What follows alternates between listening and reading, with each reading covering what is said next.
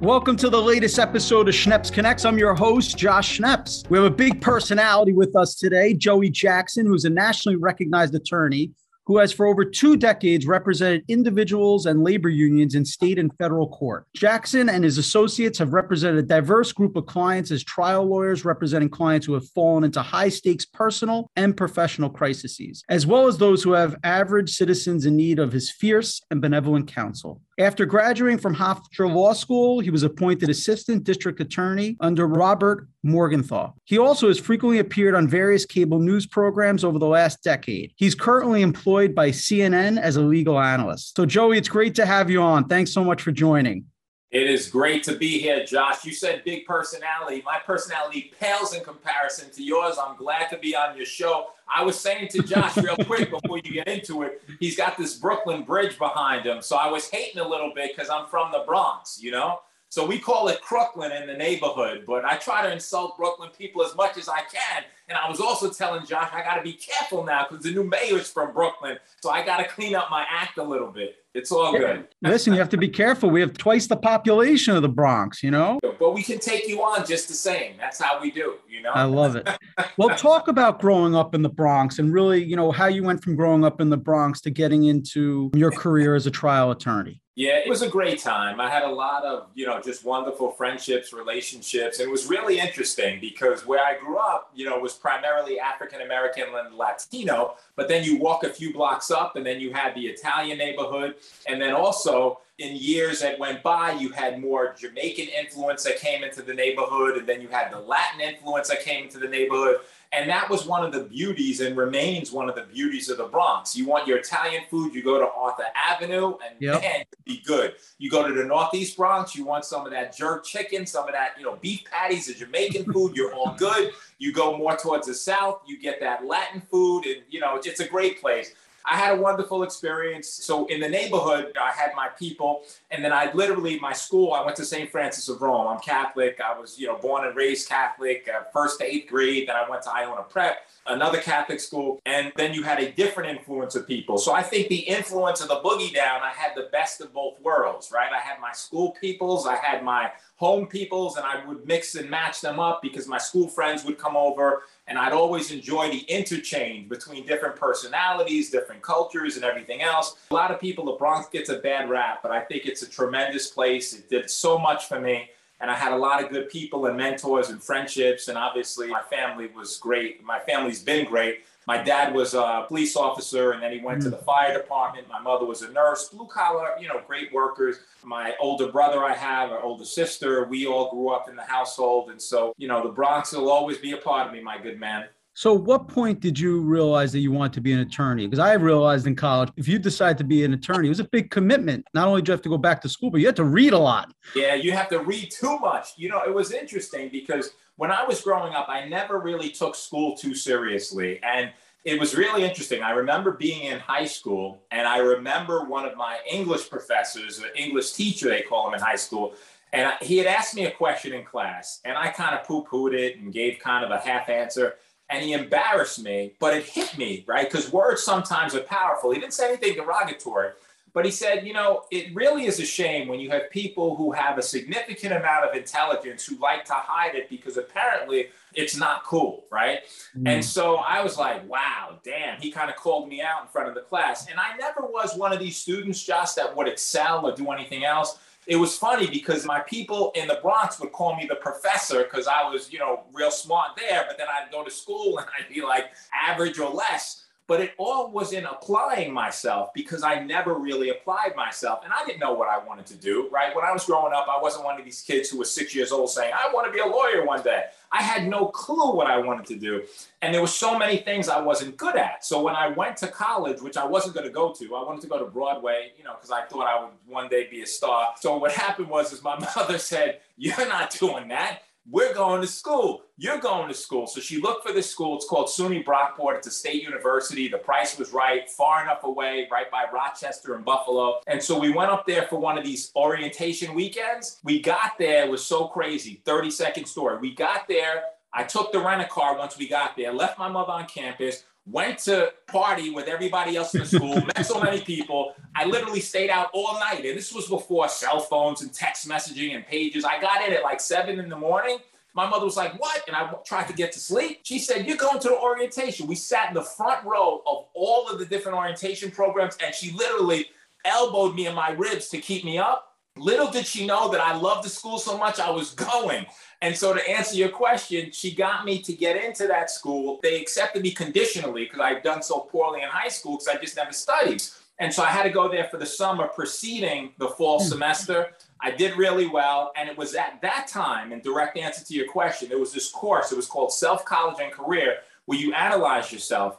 And I would do things in chemistry, epic fail, math, can't do it. Biology, can't do it. But I always knew that I liked to argue. I liked to give an exchange of the different people that I'd be around. I like to communicate. I enjoy writing. And so Self-College and Career, which was the course to have you focus internally. Who are you? What do you want to do? It really brought me to the law. And then by a stroke of luck, when I got to the school, I met a person who was involved in the student legal program, who was an attorney local to the town, who's my mentor and works at my firm now, right? This is a 35-year relationship. And so he let me work at his firm. He mentored me, developed me. I got interested in law, and the rest is history. So it takes a village. You know, a lot of times you don't know what you want to do, where you want to be, but you've got great, kind people regardless. I know the world's a crazy place, Josh. I know that crazy things are going on everywhere. I know there's a lot of bad news that we hear, but they are really kind, humane, decent people who help others. And I model myself really after him to try to give a leg up and a helping hand to anyone who needs it, wants it. And so that was a valuable experience and a turning point for me that really directed and catapulted me to the legal field. Well, it sounds like a lot of us that get some tough love when needed from the mother.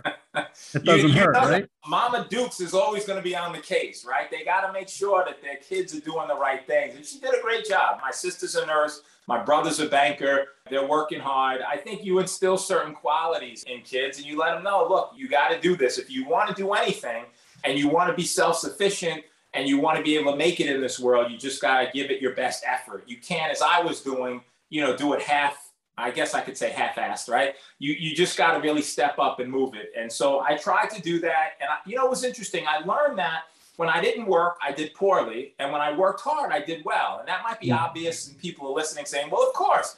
No, because I was around some kids who didn't study at all and they didn't do anything and they did well. But for me, I found when I worked hard, there was a direct correlation between hard work and getting it done. And, I really credit my parents for that and my brother and my sister. So being a lawyer, you get to really have a lot of impact. Are there any cases or things in particular throughout your career that you're most proud of or that you could share with our audience? So many, Josh. One of the benefits and the joys of being a lawyer is the ability to impact people's lives in a positive way. And the reality is that, listen, when people come to seek legal counsel, they're in very difficult times in their lives, right? And so you want someone who could take the matter seriously, who can be prepared, who can give every effort, who can be concerned about you, and who can work with you to the extent possible on changing the outcomes. And when you do criminal defense, you're dealing with people's liberty interest and livelihoods. And when you do labor and employment law, both of which are my areas, you're dealing with people's jobs. And people need their jobs to support their families and their children and their husbands and their wives. And so those are really two big critical areas. And so I find it every day. My dad, may he rest in peace, he always told me, he got into some legal issues of his own when he was a younger man.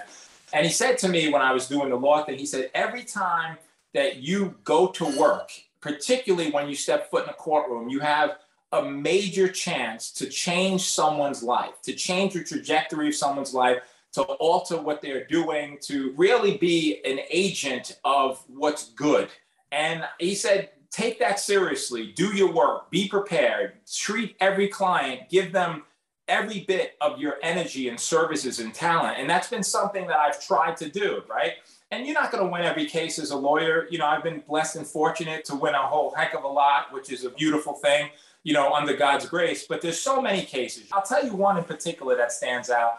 And it happens not to be a labor case. It happens to be a criminal case. Same principles apply. And I'll be brief with this. So a guy comes to me, he's a law enforcement corrections officer, and he was out at a nightclub and he's accused of attempted murder. How? He was accused of murder because they said that he stabbed someone at the nightclub. Now, as the story goes, and it's a long one, but I'll make it short, he literally was just bought a home in Queens, right? Was on his way home just to relax after doing a double tour at Rikers Island. And what happens is he goes to a pizza shop and he runs into a friend of his he hadn't seen in a long time. And his friend's like, hey, come out with me. And he's like, no, I'm just going to go home. I'm tired. I want to relax. My wife's away for the weekend. I just want to take it easy. So he's like, come on, I haven't seen you. So he meets him at the club and they get into, allegedly, according to the police, a dispute. Okay. Now, here's the issue. The issue is that my client was an African-American, dark-skinned male wearing a purple shirt, very short and very muscular, okay? The reason I raised that issue was because in criminal cases, you have sometimes an identification issue, right? And in that identification issue, what you have is people pointing you out, saying, hey, you're the guy. So long story short, there are 4 witnesses who ID him as the guy. When the police come, they search him and they get the knife that he has in his pocket. They do a DNA assessment and it happens to be the same blood as on the victim.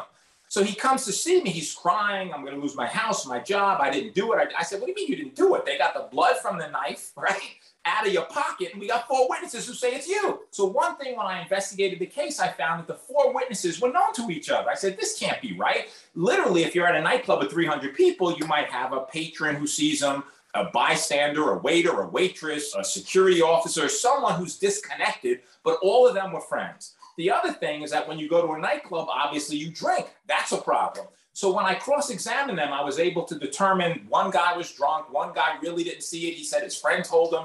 And the killer was the guy who got stabbed. When he came to testify, said, he did it. In the medical records, when they were treating him, that is the attending emergency medical services, they asked him, hey, what happened? And they wrote down in their book, he didn't see what happened. He thinks he was cut. Someone behind him cut him. But on the stand, he was saying it was him. So I said, sir, it's fair to say that you were interviewed before you lost consciousness. You wouldn't have lied at that time. You told what you knew. So he changed his story. Well, I thought it was him. They told me it was him.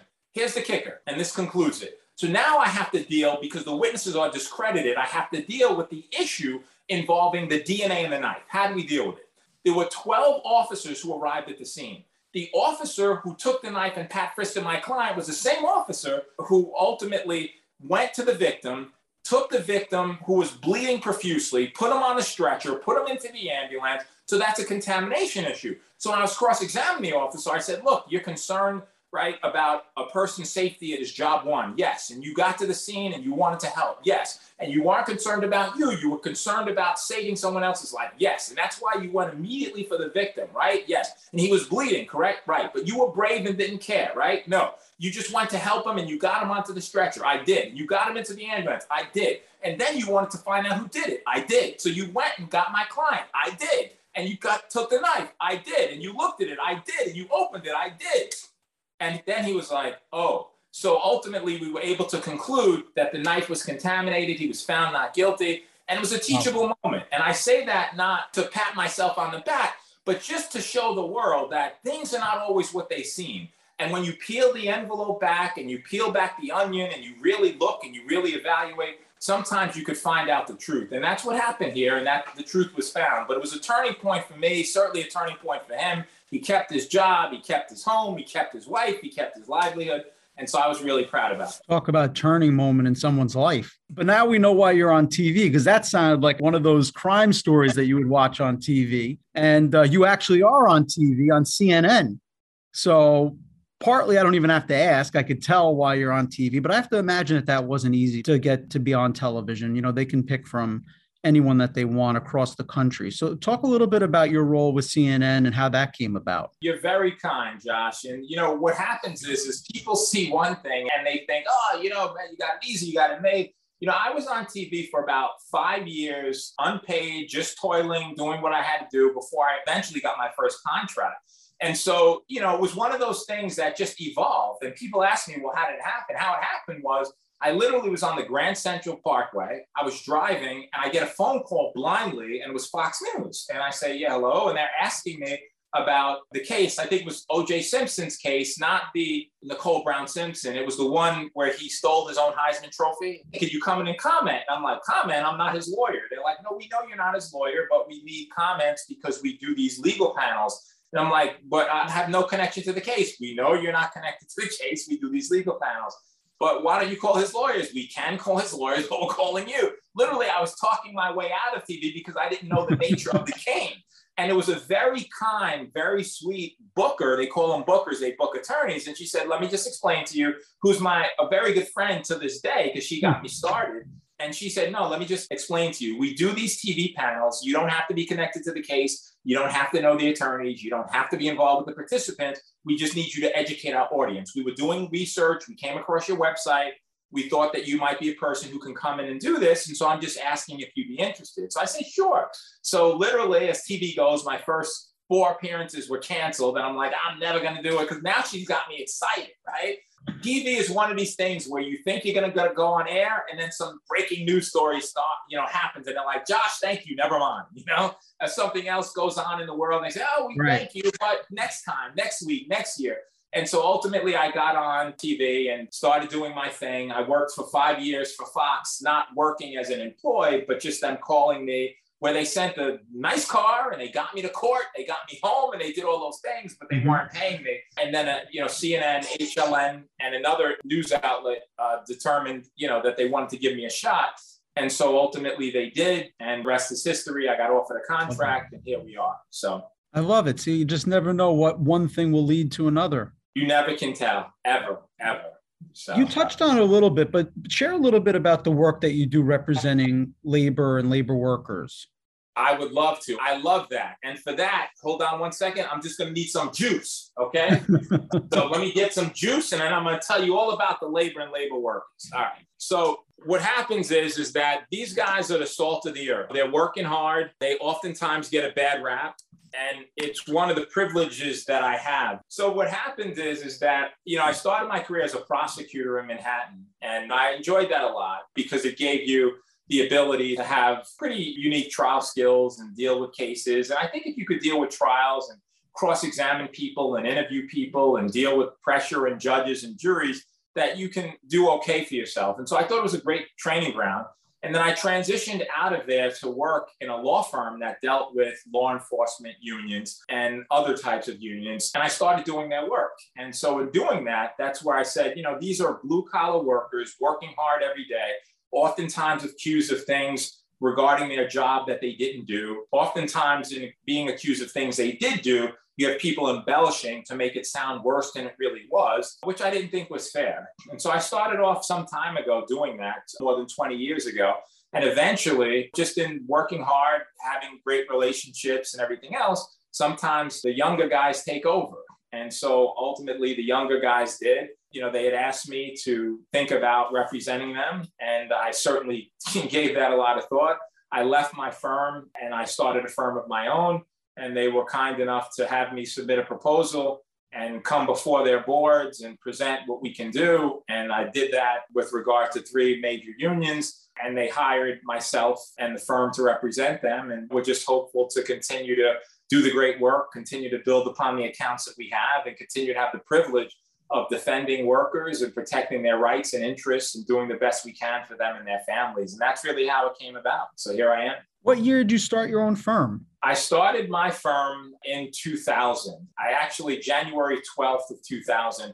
Originally, I had left in 2019, the year before that. And I went and I started it with a partner at the time. But our visions were different. And with me, Josh, I just think that, and I'm not suggesting my vision was any better or worse than my partner's, but you get to live one time, and you should live it on your terms, and you should live it in the way that you think is most appropriate. And you should set internal protocols for how you should be fighting for your clients and unions and people in the way that you think is best. And when somebody differs from that, it's okay. But, then they should do what they want to do, and I should do what I want to do. And so I started in January 2019 with him. And then we sort of agreed in about September of that year, October, became apparent that we just had different views of how to build this, how to work, and how to be most efficient. I'm sure his view was a fantastic one, and I'm sure he's doing very well. but I just thought I needed to do it another way. And I did. And we were blessed with landing a few, very important unions that we work hard with every day. I got people out there, lawyers who I recruit and work with and deal with. We've got legal interns, we've got paralegals. We got a really nice operation in Midtown, but I couldn't do it without the hard work of the lawyers that I work with and their good minds that make really the machine run every day. Well, Joey, I wish I had another hour that we could talk about like your cases, because I can tell that you know how to tell a story. And certainly that's probably part of your job, being a trial attorney. My dad was a trial attorney.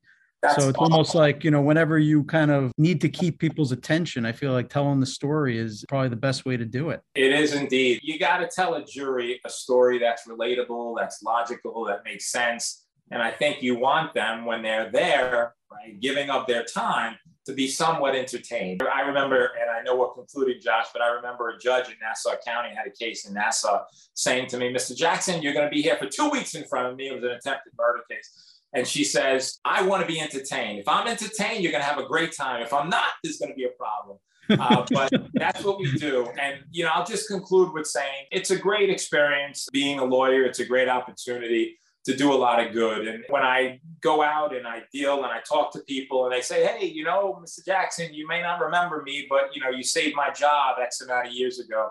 I remember being at a boxing match a couple of years ago, and there was a gentleman who was the head of their security detail who I dealt with years before.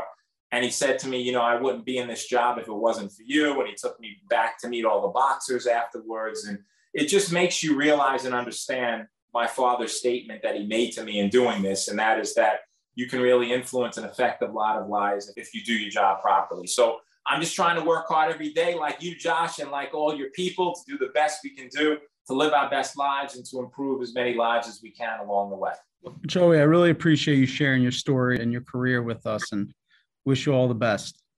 I appreciate you, my good man. Give my best to all right? I sure will. Make sure to subscribe to Schneps Connects wherever you get your podcasts, or stream us online at podcast.schnepsmedia.com.